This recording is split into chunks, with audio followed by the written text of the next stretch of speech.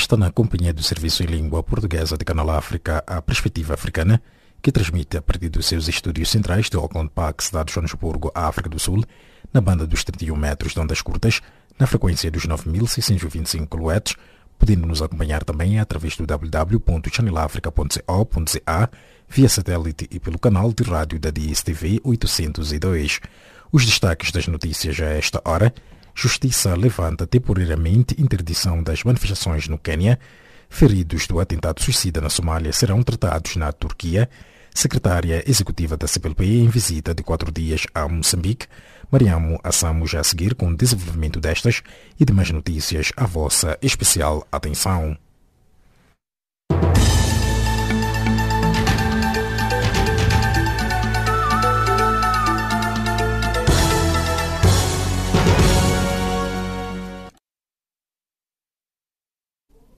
Saudações. Um tribunal queniano levantou temporariamente nesta terça-feira a proibição tomada pelo governo das manifestações nos centros de negócios de 3 principais cidades do país, nomeadamente Nairobi, Mombasa e Kisumu, enquanto se aguarda por uma decisão do fundo.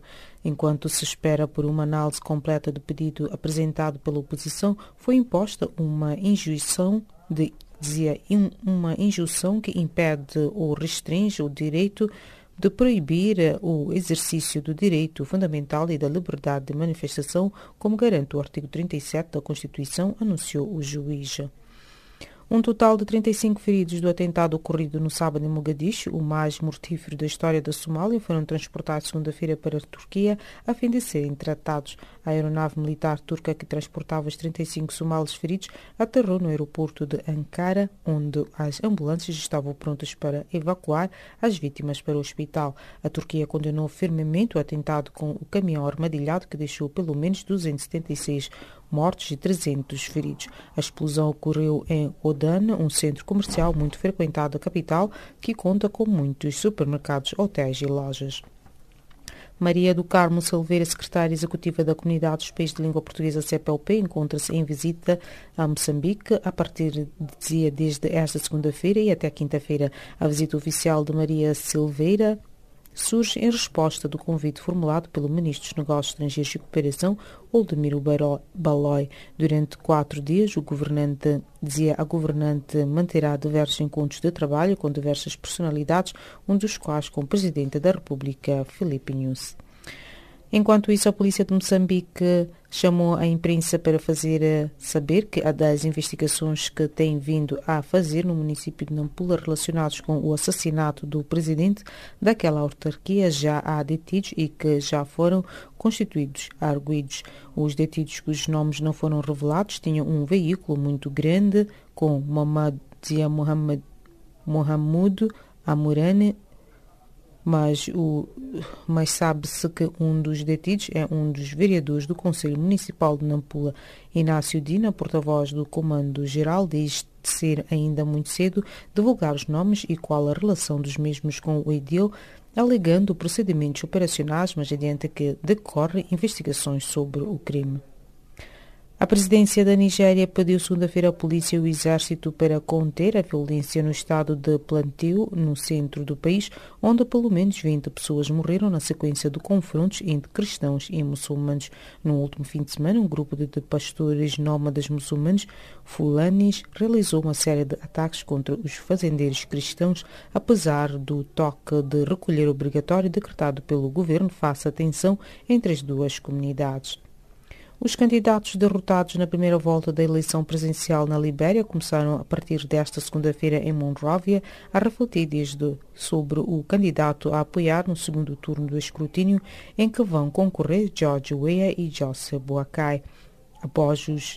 Ambos os candidatos irão lutar para conquistar os 24% dos votos acumulados pelo terceiro, quarto e quinto candidatos mais votados. Na primeira volta, George Weah obteve 39% dos votos contra 29,1% de Joseph Boakai.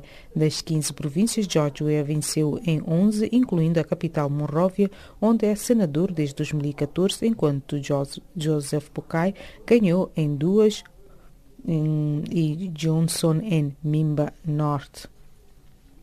O novo enviado da ONU para o Saara Ocidental, Horst Iniciou segunda-feira a sua primeira digressão regional em Rabat, na maior digressão de descrição, com a missão de relançar a mediação entre o Marrocos e os independentistas da Frente Polisário a fim de acabar com o impasse deste antigo conflito.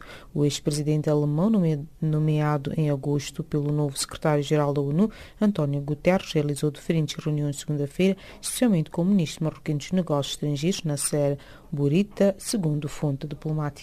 E dessa colocamos o ponto final das notícias de política do Serviço de Língua Portuguesa do Canal África. Fique já a seguir com Milton Malek na página do Caleidoscópio.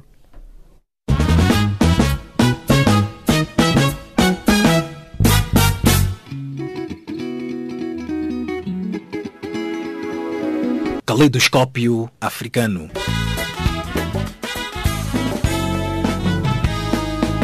O som da África para o mundo.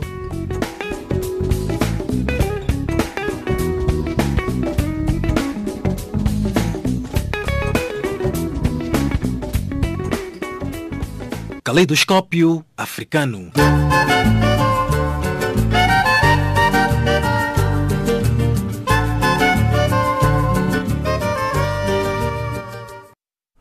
Cordiais saudações e bem-vindos à nossa página do Caleidoscópio. Celebra-se nesta terça-feira, 17 de outubro, Dia Internacional da Erradicação da Pobreza. Criado há 22 anos pelas Nações Unidas, a data pretende lembrar as opiniões públicas e influenciar os responsáveis políticos para o combate à pobreza e às desigualdades sociais no mundo. Gustavo Mavi, jornalista e comentarista moçambicano, fez as seguintes considerações. É uma data importante porque cerca de 1 bilhão de pessoas ainda não têm o que comer ou não comem o suficiente antes de ir à cama. Portanto, é um assunto muito sério. 1 bilhão de pessoas é muita gente.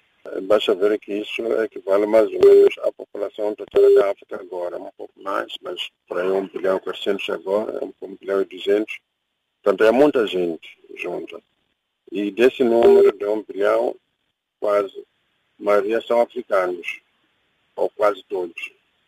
Portanto, o problema ainda assim tem mais importância para nós, porque é a nós que temos que fazer tudo para que possamos erradicar a pobreza, que ainda afeta a maioria dos povos do continente, ou do povo do continente, se quisermos tomar como um todo, porque temos a União Africana que faz com que sejamos ainda assim vários povos, mas um povo no todo. Então, eu penso que é uma data importante nesse aspecto e que é uma batalha tão grande quanto complexa, não diria difícil, porque isso, para mim, não é um problema de falta de políticas que possam fazer com que a fome seja erradicada do mesmo modo que as doenças que ainda matam muita gente, milhões de pessoas por ano, não por falta de medicamentos, não por falta de recursos, mas por falta de políticas humanistas de boa vontade da parte de alguns líderes de alguns países que têm essa capacidade, digamos assim, nos seus países, que podiam partilhar com aqueles que ainda não têm. A pobreza ainda é persistente no mundo. Quais as necessidades básicas de um ser humano? A alimentação adequada. Para ter a alimentação adequada, a pessoa tem que ter o dinheiro, que são os rendimentos que lhe permitem ter acesso à comida que está à venda nas lojas ou nos supermercados, ou ter os meios com que produzir a comida para aqueles que têm que produzir eles próprios, como os camponeses, que é a maioria da população africana. Mas muitas vezes esses meios eles não têm porque exigem dinheiro. Eles não têm porque o pouco que eles produzem ou não chega aos mercados, não pode levar ao mercado porque não tem os meios com que levar, ou não há vias adequadas para levar o que eles produzem para ir vender, ou quando vendem é o preço que é ditado pelos outros, não por eles próprios. Portanto, a tal exploração do homem pelo homem de que falavam os socialistas e os comunistas no tempo em que ainda tinham palavra para dizer, agora quase que nada, ninguém diz. Então, o camponês continua a não poder reunir ou juntar recursos suficientes que permitem comprar os meios adequados, que são o trator e outros, para poder fazer a produção de comida suficiente para si, para a sua família e para vender de modo que possa ter aquilo que não pode ter a partir da machamba. ou da farm, ou de onde ele cultiva. Os responsáveis políticos têm feito o suficiente para combater a pobreza e as desigualdades sociais no mundo? Claro que não. Não fazem. Não fazem e os meios existem. Recordo-me que em 1990 a Unicef convocou uma cimeira para Nova York em que precisava só de 20 bilhões de dólares para erradicar ou para acabar com a mortalidade infantil no mundo, que é muito elevada. Mas esse dinheiro foi teoricamente prometido, mas não chegou a ser dado. Mas, entretanto, gasta-se trilhões de dólares a fazer-se guerras que não só matam outras tantas pessoas que podiam estar vivas, como foi o caso da guerra do Afeganistão e do Iraque, que gastou 3 trilhões, como se prioriza isso, a produção e compra de armamento, e não salvar as vidas das pessoas, ou dessas crianças que morrem por doenças curáveis e ao preço quase que gratuito, por causa da malária e outras doenças que afetam e matam as crianças, principalmente aquelas que ainda não atingiram os 5 anos, como as doenças respiratórias, cujo tratamento é muito barato, mas que os países em que vive a maioria dessas crianças não têm para comprar os fármacos que é preciso tratar essas doenças. Que tipo de estruturas e projetos no sentido de combater a pobreza deveriam os governos desenvolver e também é possível erradicar a pobreza? É muito possível e devia mesmo estar ao nível das capacidades humanas, mas o que falta é a boa vontade, é o empenho das lideranças, de todas as lideranças do mundo, incluindo dos países pobres mesmo, porque o que se verifica é que essas lideranças pegam nos poucos recursos que dispõem e ficam nas mãos dessas lideranças. Não digo todas as que estão nos governos, mas, grosso modo, esse dinheiro fica nas mãos dessas pessoas.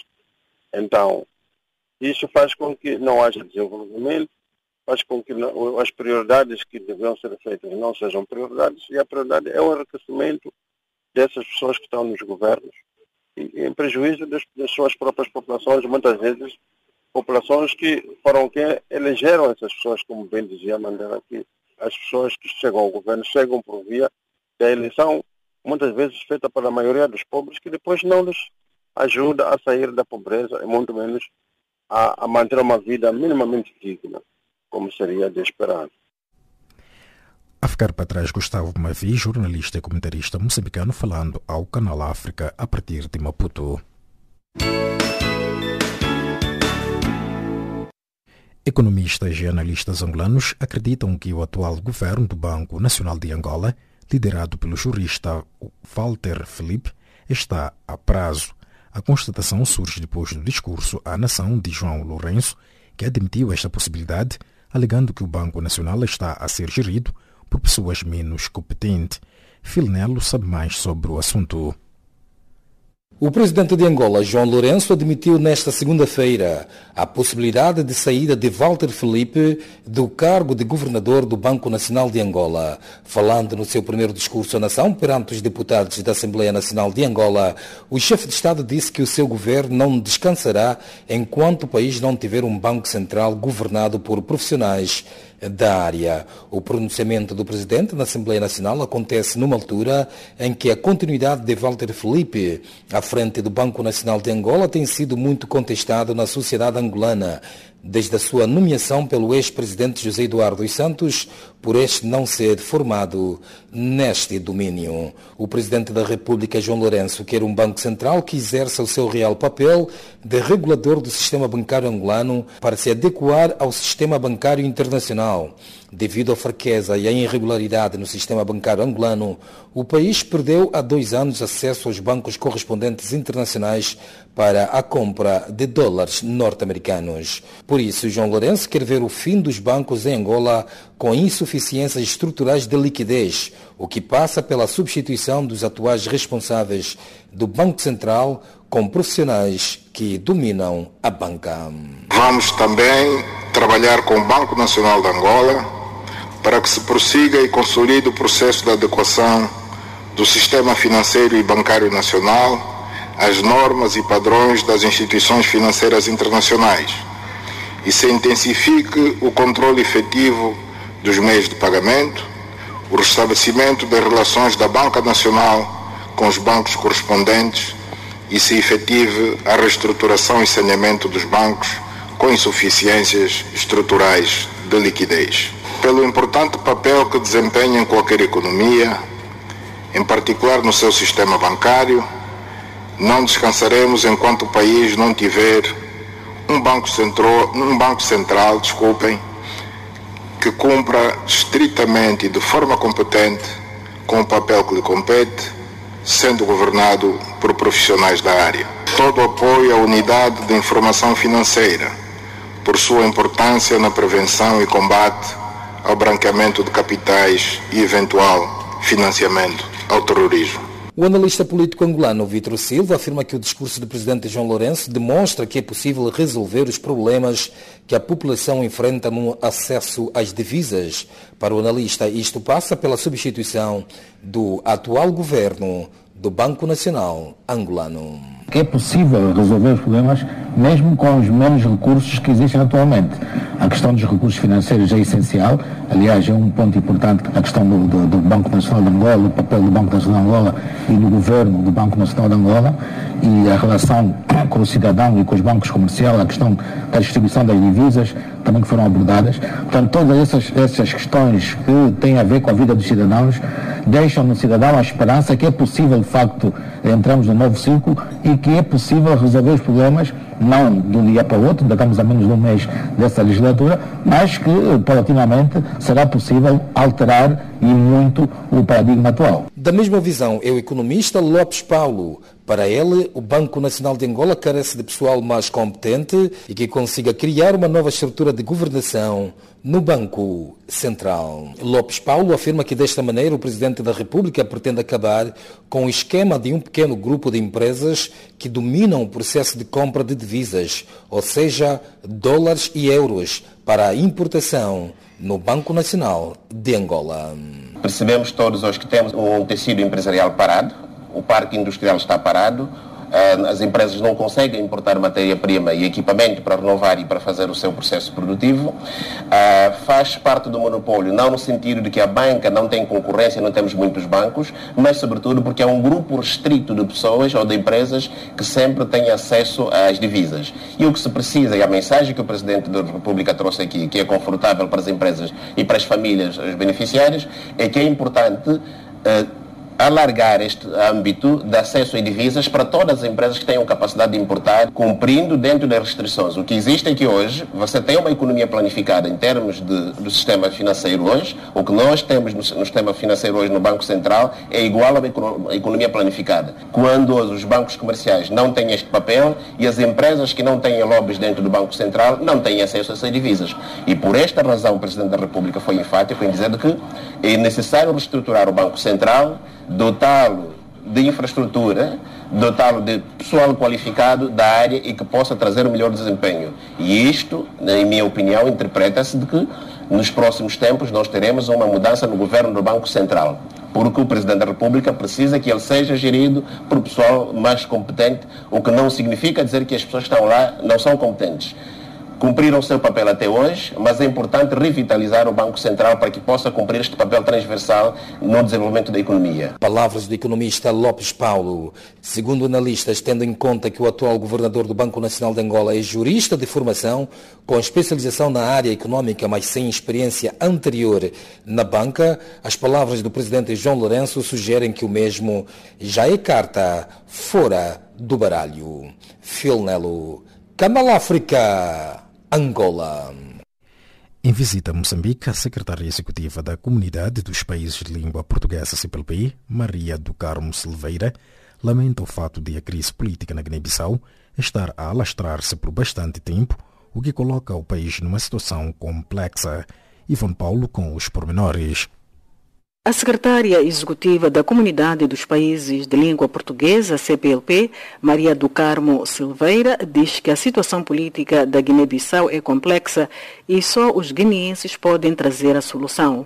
Maria do Carmo Silveira falava nesta segunda-feira a sua chegada a Maputo para 5 dias de trabalho que incluem reuniões com membros do Executivo moçambicano. A CPLP naturalmente tem acompanhado a situação. Preocupa-nos o facto do alastrar dessa situação.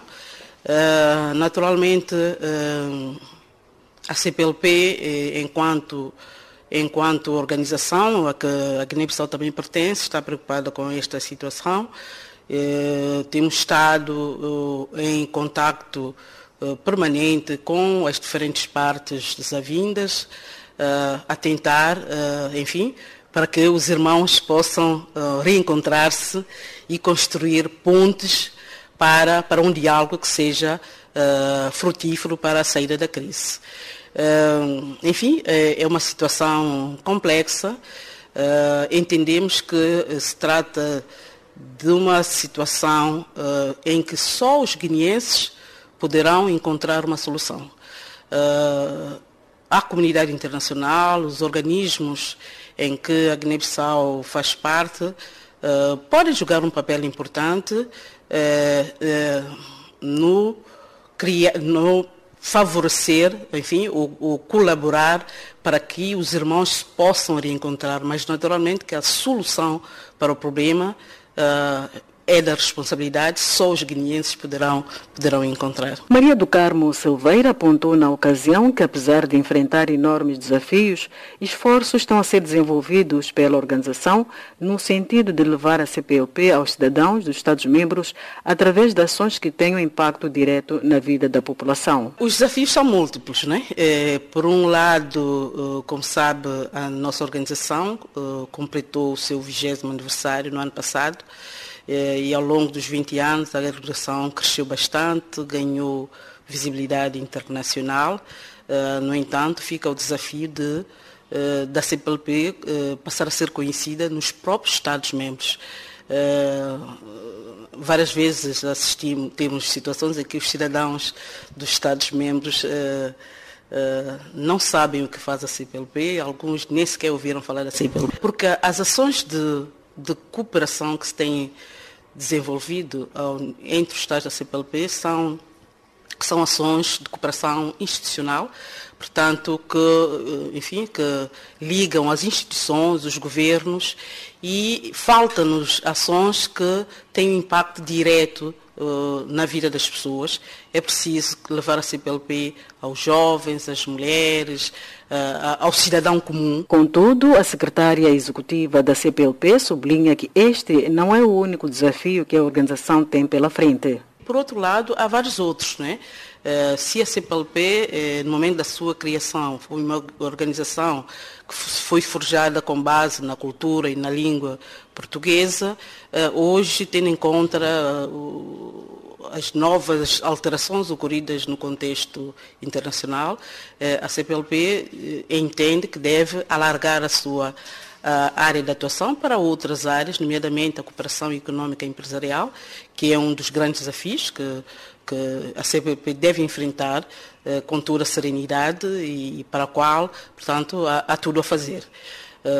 São entre essas, portanto, esta é uma das questões que queria abordar com as autoridades moçambicanas. E depois do encontro com Oldemiro Baloi, ministro moçambicano dos Negócios Estrangeiros e Cooperação, Maria do Carmo Silveira falou à imprensa da questão da mobilidade ao nível do espaço da CPLP. Somos uma comunidade, no entanto, enfim, as pessoas veem-se impossibilitadas de poder movimentar-se de um país a outro.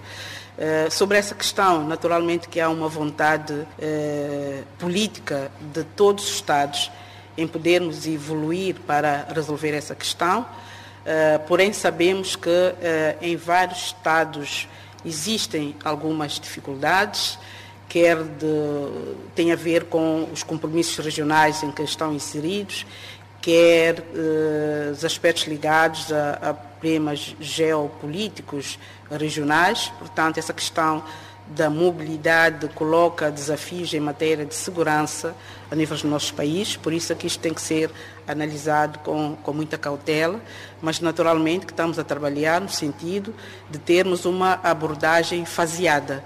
Quer dizer que já começamos com as pessoas que têm passaportes diplomáticos, as pessoas que têm passaportes especiais de serviço, viajam entre os países da comunidade sem a necessidade de ter vistos. Também os estudantes dos nossos países podem estudar em qualquer país da CPLP e tirar vistos para tal.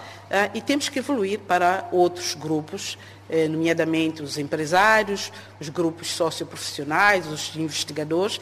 Estes certamente serão os próximos beneficiários desse processo de mobilidade no espaço da CPLP. Secretária Executiva da Comunidade dos Países da Língua Portuguesa, CPLP, Maria do Carmo Silveira, em visita de trabalho a Moçambique desde esta segunda-feira. Consta ainda da sua agenda audiências com o Presidente da República, Filipe Nyusi, com a Presidente do Parlamento moçambicano, Verônica Macamo, assim como com outras entidades governamentais. Refere-se que desde que assumiu o mandato de secretária executiva da CPLP em janeiro deste ano, Maria do Carmo Silveira já realizou visitas oficiais ao Brasil, Guiné Equatorial, Guiné-Bissau, São Tomé e Príncipe, Timor-Leste, as quais acresce ter sido recebida pelas autoridades nacionais do Estado com acordo sede Portugal. Da Beira, no centro de Moçambique, Ivone Paulo, para Canal África. E dando continuidade à nossa página do Caleidoscópio, mais de 80 países marcam presença no 4º Fórum Mundial de Desenvolvimento Local, que terça-feira arrancou na cidade da Praia, com cerca de 2.000 participantes e 190 conferencistas. José Francisco Pavia, catedrático português, elabora. É muito importante as questões que dizem respeito ao poder local, às autarquias, portanto, à descentralização, aos municípios e até à regionalização. Como sabe, nomeadamente em África e não só, há uma tendência de uma excessiva centralização, ou seja, no fundo praticamente tudo se decide na capital, no governo central, e depois muitas vezes esses poderes estão afastados geograficamente, fisicamente das populações. E portanto é muito importante que haja este tipo de iniciativas que chamam a atenção das autoridades para a importância do municipalismo e das autarquias locais, etc. Veja-se vários casos de países, olha, por exemplo, como Cabo Verde, onde esse evento se vai realizar, que tem uma descentralização administrativa, nomeadamente sendo um país arquipélago, como nós bem sabemos, os governos locais estão mais próximos das populações, atendem melhor às necessidades, sabem escutar melhor do que se houvesse apenas um governo central, enfim, com 9 ou 10 ilhas, obviamente que depois não estaria próximo das populações. E isto é importante também para outros países que ainda não implementaram esse sistema. Moçambique, por exemplo, já implementou, já há sistemas de governo local, como bem sabemos, inclusivamente alguns deles até liderados por partidos da oposição. Em Angola isso ainda não avançou, infelizmente, há muito que tem sido prometido, a questão das autarquias e dos governos locais, mas infelizmente ainda não avançou, lá está, devido precisamente a este excessivo centralismo por parte das autoridades, talvez às vezes até com medo que haja uma perda de poder, quando não é, quer dizer, o poder local está obviamente muito mais próximo das populações. Esta é a primeira vez que este evento acontece em África, só de lembrar que as anteriores edições teriam tido lugar em Espanha, Brasil e Itália. Será que Cabo Verde, sendo um exemplo da descentralização e vários países africanos estando a mostrar o oposto, esta poderia ser uma oportunidade para se alavancar a descentralização? Sem dúvida, e Cabo Verde foi muito bem escolhido, como acabei de dizer, por esse motivo. É um dos países que tem, de facto, implementado um sistema de governos locais e de autarquias e, portanto, de poder local, de municipalização, se quiser, e é um país que tem tirado inúmeros benefícios com isso, tendo em conta até a sua especial situação geográfica, se quiser. Mas, como disse, é bom que isto seja em África para que outros países, enfim, até de muito maior dimensão, em termos quer geográficos, quer populacionais, pudessem implementar um sistema parecido. Repara, ele na prática existe em alguns países, por exemplo, sei lá, há vários países que são Estados federais, como é o caso da Nigéria, ou outros, mas de facto depois na realidade, no terreno, as coisas não funcionam muito bem. E depois também é preciso dizer, e isto acho que é muito importante, há um receio sempre, por parte, como disse há pouco, das autoridades centrais, em conceder mais poder às autarquias locais e aos municípios municípios por causa da questão da etnicidade e da questão da divisão regional dos países com fatores etnolinguísticos e por aí fora. E, portanto, há um receio de que isso possa exacerbar tentativas de secessão ou coisas do género. Eu penso que isso não há que temer, apesar de estarmos a ver agora o caso, que não é em África, mas é em Espanha, com a Catalunha, o que é que está a acontecer.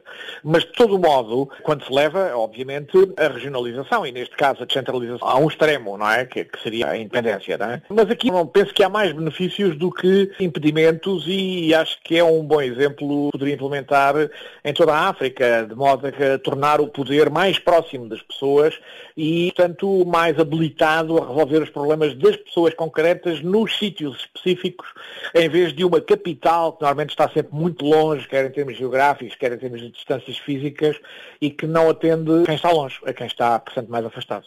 Até que ponto este evento pode ajudar na promoção dos Objetivos de Desenvolvimento Sustentável 2030 das Nações Unidas? Sabe que eu sou sempre um bocadinho cético relativamente a essas grandes iniciativas das Nações Unidas, que agora são os Objetivos de Desenvolvimento Sustentável para 2030.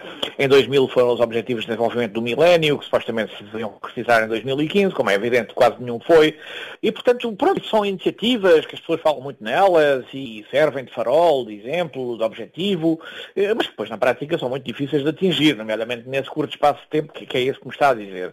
Repare que até 2030, nós estamos em 2017, faltam 13 anos. 13 anos não é nada em termos de desenvolvimento para um país. E, portanto, eu diria que podem ser metas, que temos que nos fixar nelas, mas que com realismo sabemos que não serão alcançáveis nesse espaço de tempo e que, portanto, isso demorará muito mais tempo, como aliás já tivemos aí a experiência passada dos Objetivos de Desenvolvimento do Milénio. Portanto, enfim, eu como lhe digo e repito, não tenho grande fé no cumprimento integral desses objetivos. Mas pronto, são um farol, são um sinal, são uma meta, se quiser, aquilo que poderá ser atingido, mas num futuro, enfim, mais ou menos longínquo.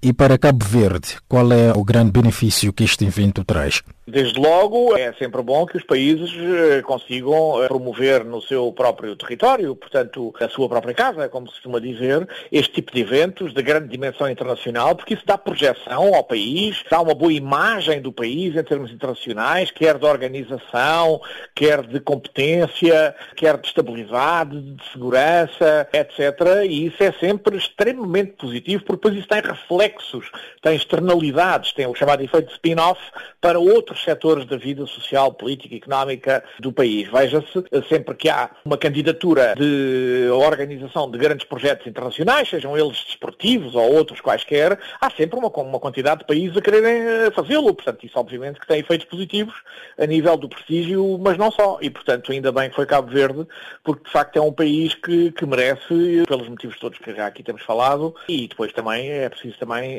dizer, é um país lusófono e, portanto, que está muito próximo de nós. José Francisco Pavia, professor catedrático português, que vos falou de Lisboa. Agora sim, fica com a recapitulação das notícias de política na voz de Mariamo Assamu.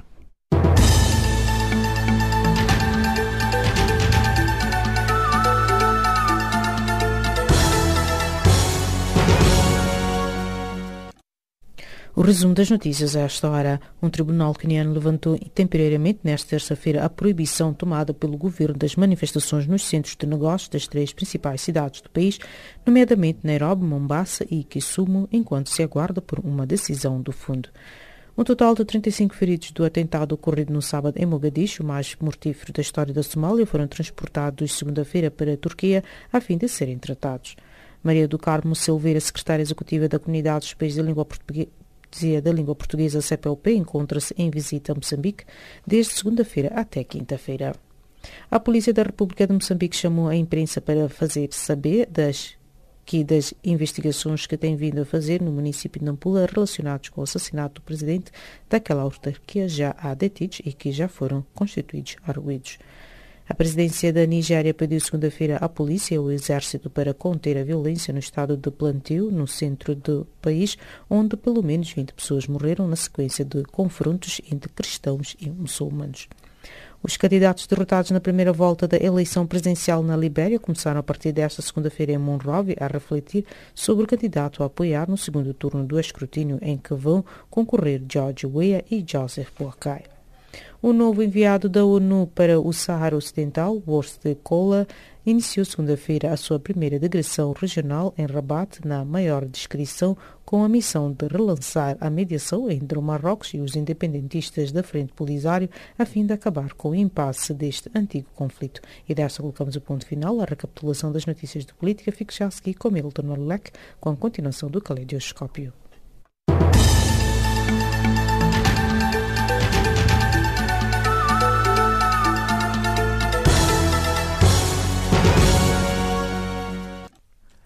A ativista social moçambicana e patrona da Fundação para o Desenvolvimento da Comunidade, Graça Machel, diz que o combate à corrupção em Moçambique passa pela criação de tribunais específicos a casos ligados a ilícitos econômicos.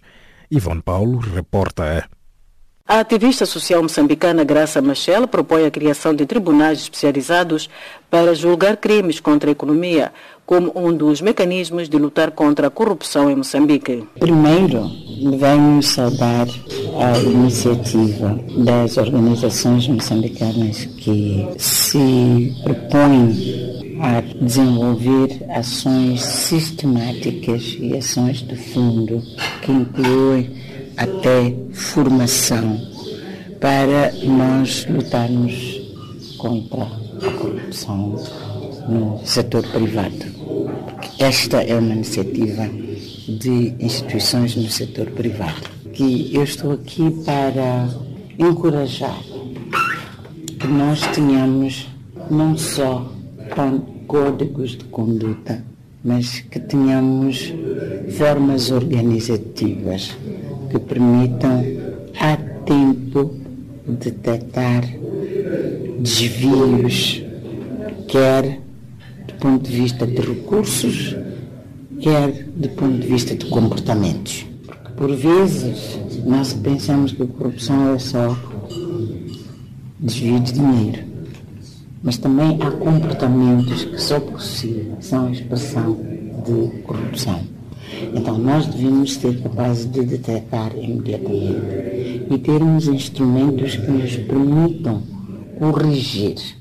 As formas de correção são variadas de acordo com a lei. Graça Machel falava última sexta-feira a jornalistas em Maputo, momentos antes de proferir uma palestra às organizações do setor privado sobre ética empresarial em Moçambique, um evento organizado pelo Instituto de Diretores de Moçambique, em parceria com a Ordem dos Contabilistas e Auditores.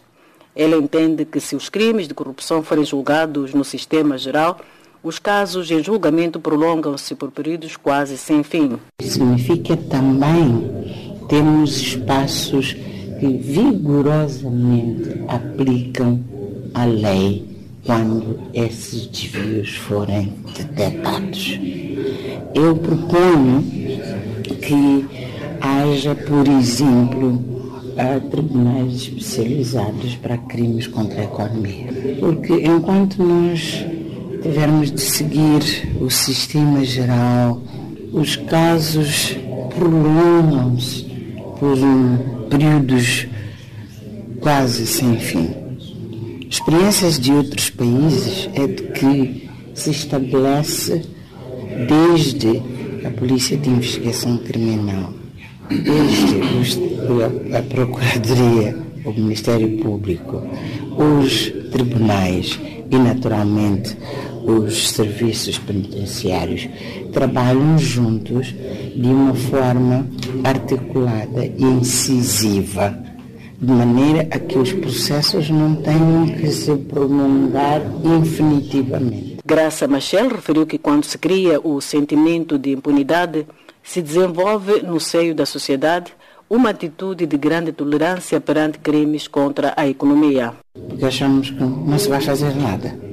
Então o cidadão desenvolve apatia e o cidadão é aquele que é mais prejudicado por isso. Portanto, nós temos que, de facto, pensar em formas mais expeditas de provar que aquilo que é dito, nomeadamente as instituições do Estado têm estado a dizer luta contra a corrupção, luta contra a corrupção. Então, é preciso que nós sintamos isso de uma forma contundente e de forma expedita.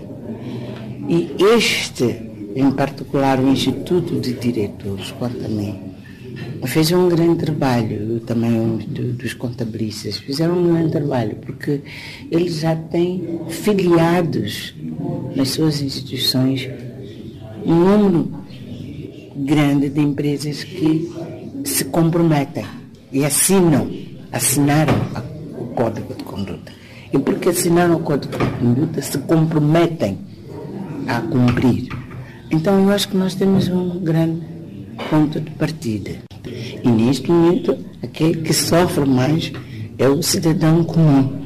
É aquele mais baixo, é aquele que perdeu o emprego, é aquele que o salário já não tem qualquer expressão para ele ter alimentação, para ter transporte, pagar os estudos dos filhos, pagar quando está doente. Aqueles que estão a níveis mais baixos são aqueles que sofrem mais. Então, nós temos que ser muito mais vigorosos em proteção, portanto, daqueles que são os mais desfavorecidos, não é? A ativista social moçambicana Graça Machel, defendendo a necessidade de criação de tribunais especializados para julgar crimes contra a economia no país. Durante o encontro organizado pelo Instituto de Diretores de Moçambique, em parceria com a Ordem dos Contabilistas e Auditores, foi apresentado o Código de Conduta Comercial proposto para Moçambique. Na ocasião, Custódio Vuma, presidente da CTA, Confederação das Associações Econômicas de Moçambique, disse tratar-se de um instrumento que se enquadra num conjunto de ações para o combate à corrupção no país.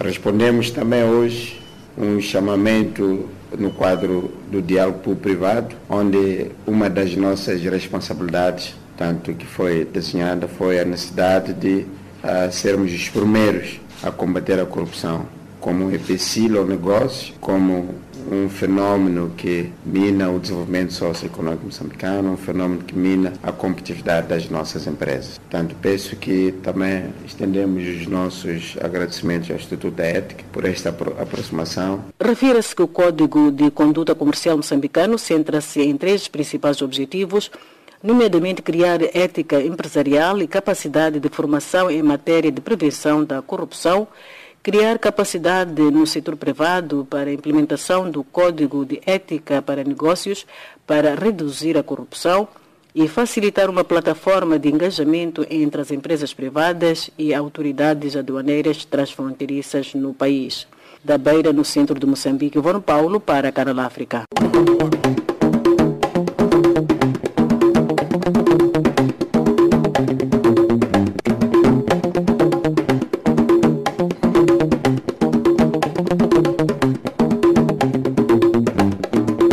A vossa especial atenção à página de cultura. A francesa Audrey Azoulay acaba de ser nomeada diretora-geral da Organização das Nações Unidas para a Educação, Ciência e Cultura, UNESCO, em substituição de Irina Bokova, sob-se de fonte oficial em Paris.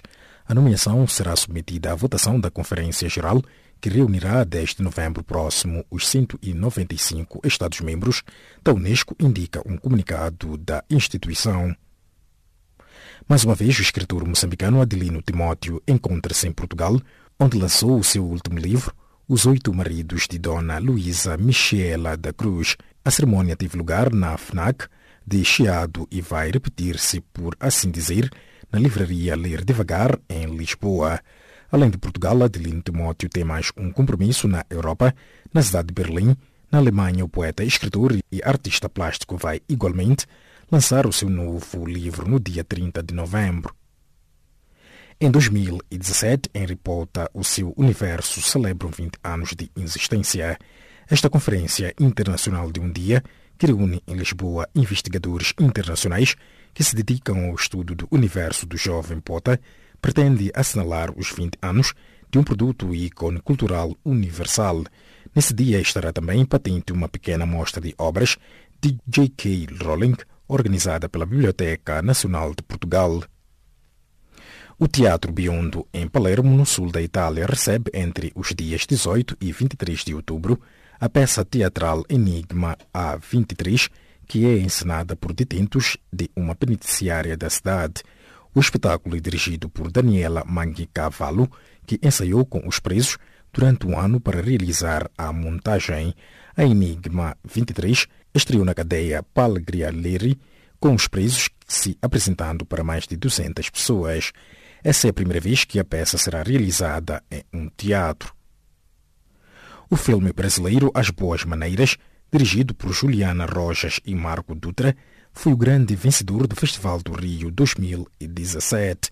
A longa-metragem, um filme de terror sobre lobisomens, que conquistou 5 prémios: melhor longa de ficção, melhor atriz coadjuvante, melhor fotografia, prêmio de crítica FIPRESSI e prêmio Félix. Os vencedores foram anunciados no último domingo, último dia da 19ª edição do Festival do Rio, que apresentou quase 280 filmes, entre longas e curtas de ficção e documentários, de mais de 60 países durante 10 dias. Uma proposta turística para a atração de mais investimentos a médio e longo prazo para a cidade de Pansankongo, elevada a patrimônio mundial pela Unesco, será apresentada pela França, anunciou o embaixador deste país em Angola, Sylvain Ité. O diplomata salientou que a valorização da histórica cidade de Pansankongo como patrimônio mundial passa pela definição de estratégias e políticas de desenvolvimento turístico a médio e longo prazo. Wim Wenders, conceituado cineasta, produtor, fotógrafo e autor alemão, é o vencedor da edição de 2017 do Prémio Europeu Helena Vaz da Silva para a divulgação do patrimônio cultural. A cerimônia de atribuição do prémio terá lugar a 24 de outubro de 2017 na Fundação Calouste Gulbenkian, em Lisboa. Nessa ocasião, realizar-se-á uma homenagem aos galardoados portugueses com o Prémio de União Europeia para o Patrimônio Cultural. Bruno Mars vai encerrar a segunda noite do Festival Rock in Rio, Lisboa, 2018 a 24 de junho. O cantor norte-americano estará pela terceira vez em Portugal, depois dos espetáculos no Meo Arena em 2013 e 2017. Entretanto, a organização do Rock in Rio anunciou que já é possível adquirir passes para o primeiro fim de semana do festival. Para iniciar a temporada de óperas no Teatro Municipal Luciano Pavarotti, em Modena, no norte da Itália, será inaugurado no local uma estátua do tenor italiano em homenagem aos 10 anos de sua morte. Luciano Pavarotti é representado em pé com os braços abertos, segurando em uma das mãos um lenço. A estátua é fundida em bronze e foi doada por 3 artistas. E deixa colocar-se o ponto final à página cultural do Serviço em Língua Portuguesa de Canal África. Gratos pela vossa especial atenção. A seguir com Mariamo Assamo na resenha econômica.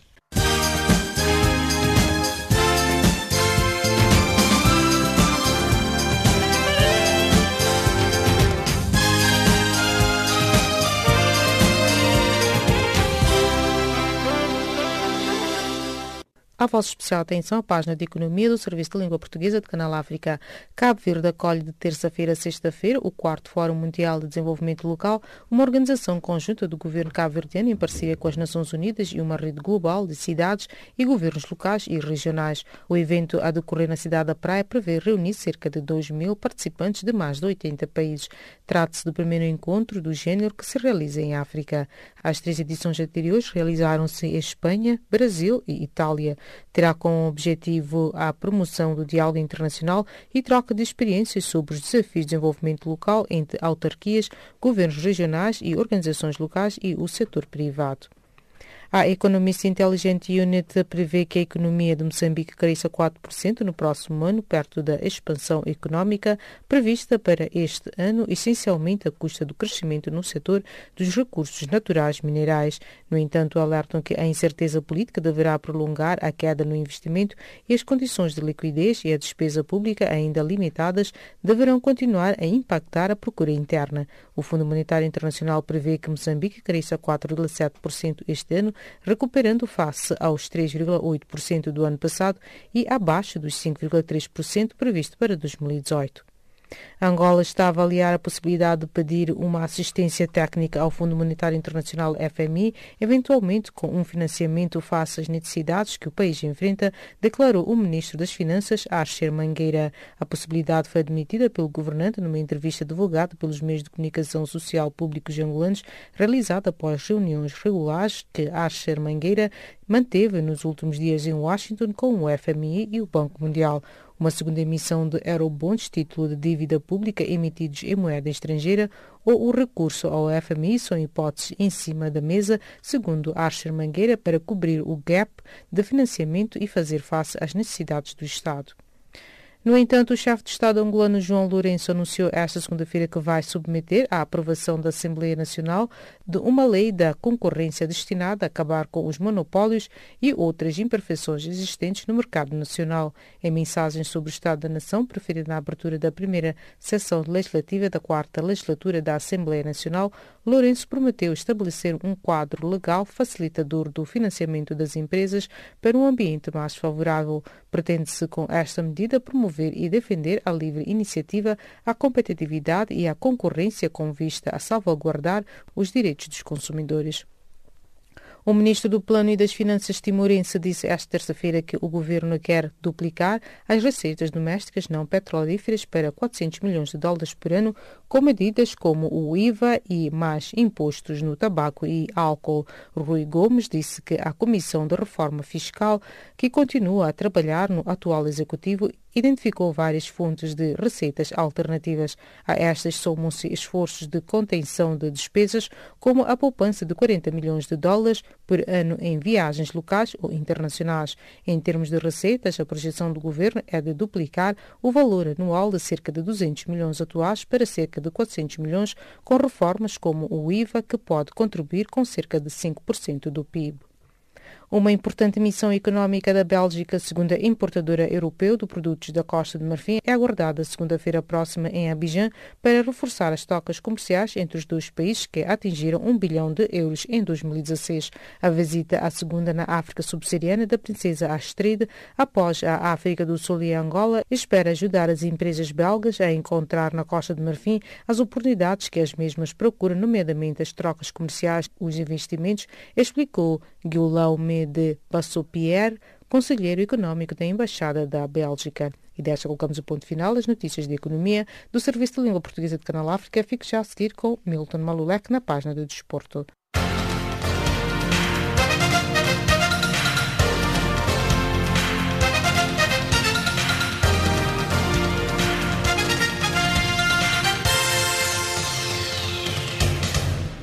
Cordiais saudações. O Sporting sofreu no último domingo a sua terceira derrota no Grupo D da Liga dos Campeões, após ceder por 29-33 na recepção ao Montpellier de França. A equipa gaulesa chegou ao intervalo em vantagem de 19-11 e lidera este grupo só com vitórias nas 5 jornadas já disputadas. O Sporting é o quinto classificado com 4 pontos conquistados neste europeu de handebol. A República Checa sagrou-se campeão mundial de mini-futebol ao bater o México por 3-0 durante a final da competição, organizada 9 dias em Nembul, uma estação balnear situada a quase 60 km a leste de Tunis, a capital tunisina. O Senegal posicionou-se no terceiro lugar ao golear a Espanha por 5-0, enquanto o futebolista tunisino Ouday Beaj foi designado o melhor jogador do torneio e o senegalês Papa obteve o título de melhor guarda-redes. O Comitê Executivo da Confederação Africana de Futebol, CAF, atribuiu à Federação Marroquina da modalidade a realização da 5ª edição do Campeonato Africano das Nações, CHAN 2018, a disputar-se de 12 de janeiro a 4 de fevereiro do próximo ano, em substituição do Quênia. A decisão resulta de uma reunião em Lagos, Nigéria, do órgão reitor continental, em que os participantes foram unânimes em outorgar a prova a Marrocos, cuja candidatura correspondia aos requisitos necessários. Depois de ter vencido o Campeonato de Futebol da Primeira Divisão para 2016-2017, o AS Togo conquistou no último final de semana, no Estádio Municipal de Lomé, a Supertaça do Togo ao bater aos penaltis o Semassi Futebol Clube. A Supertaça do Togo, que registrou a sua segunda edição, antecede o arranque no próximo fim de semana do Campeonato Nacional de Futebol da Primeira Divisão. O 1º de agosto, os interclubes jogam na tarde desta terça-feira no estádio 11 de novembro, em Luanda, para a segunda mão dos quartos de final da Taça de Angola em futebol. Após o empate a uma bola registrado no desafio da primeira mão, no passado dia 7, no estádio 22 de junho, os militares partem em vantagem por terem marcado um golo no terreno do adversário. O empate nulo servirá para o 1º de agosto se classificar às meias finais desta segunda competição futebolística angolana. O agente FIFA angolano João Julião defendeu que os futebolistas Gerson Dalla e Harry Papel, transferidos na época passada do 1º de agosto para o Sporting de Portugal, devem deixar o clube de Alvalade para poderem mostrar o seu real valor. João Julião, que exerce a sua função na Suíça, referiu que os atletas não podem olhar para a grandeza do clube, mas sim preocupar-se em jogar. O avançado brasileiro Neymar tem um contrato milionário com o Paris Saint-Germain e com inúmeros bônus por objetivos, tendo a imprensa francesa revelado mais um. O avançado brasileiro já esteve no pódio da Bola de Ouro em 2015, tendo ficado atrás de Cristiano Ronaldo e Messi. E desta vez, se ele ganhar a Bola de Ouro, poderá arrecadar 3 milhões de euros. O defesa Luke Shaw está recuperado da lesão após prolongada ausência e viajou com o Manchester United para Lisboa, pelo que poderá ter alguns minutos frente ao Benfica na partida para a Liga dos Campeões. O internacional inglês de 22 anos jogou os 90 minutos este último final de semana pela equipa de sub-23 do United diante do West Ham. O presidente do Tottenham, Daniel Levy, não está interessado em vender o passe de Henry Kane e apenas poderá partir do clube inglês se algum emblema pagar mais do que os 222 milhões que o Paris Saint-Germain avançou para garantir Neymar junto do Barcelona. O avançado leva 11 golos em 6 jogos e é, nesta altura, um dos avançados mais cobiçados no mercado europeu. Ponto final às notícias desportivas, grato pela vossa especial atenção.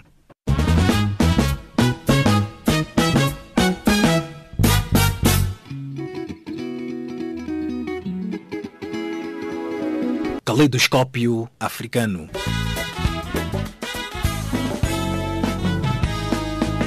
O som da África para o mundo.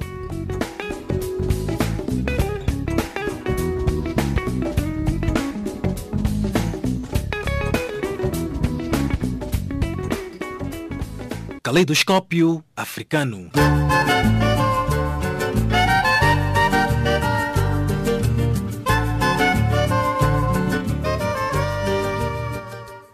Prezados ouvintes, já chegamos ao termo da nossa presente edição, esta que chegou a cargo de Charles Kumalo, Mariamo Assamu e Milton Malulek, formaram a dupla na produção e apresentação, na qual contamos com Teborro Msuerro na mesa de montagem.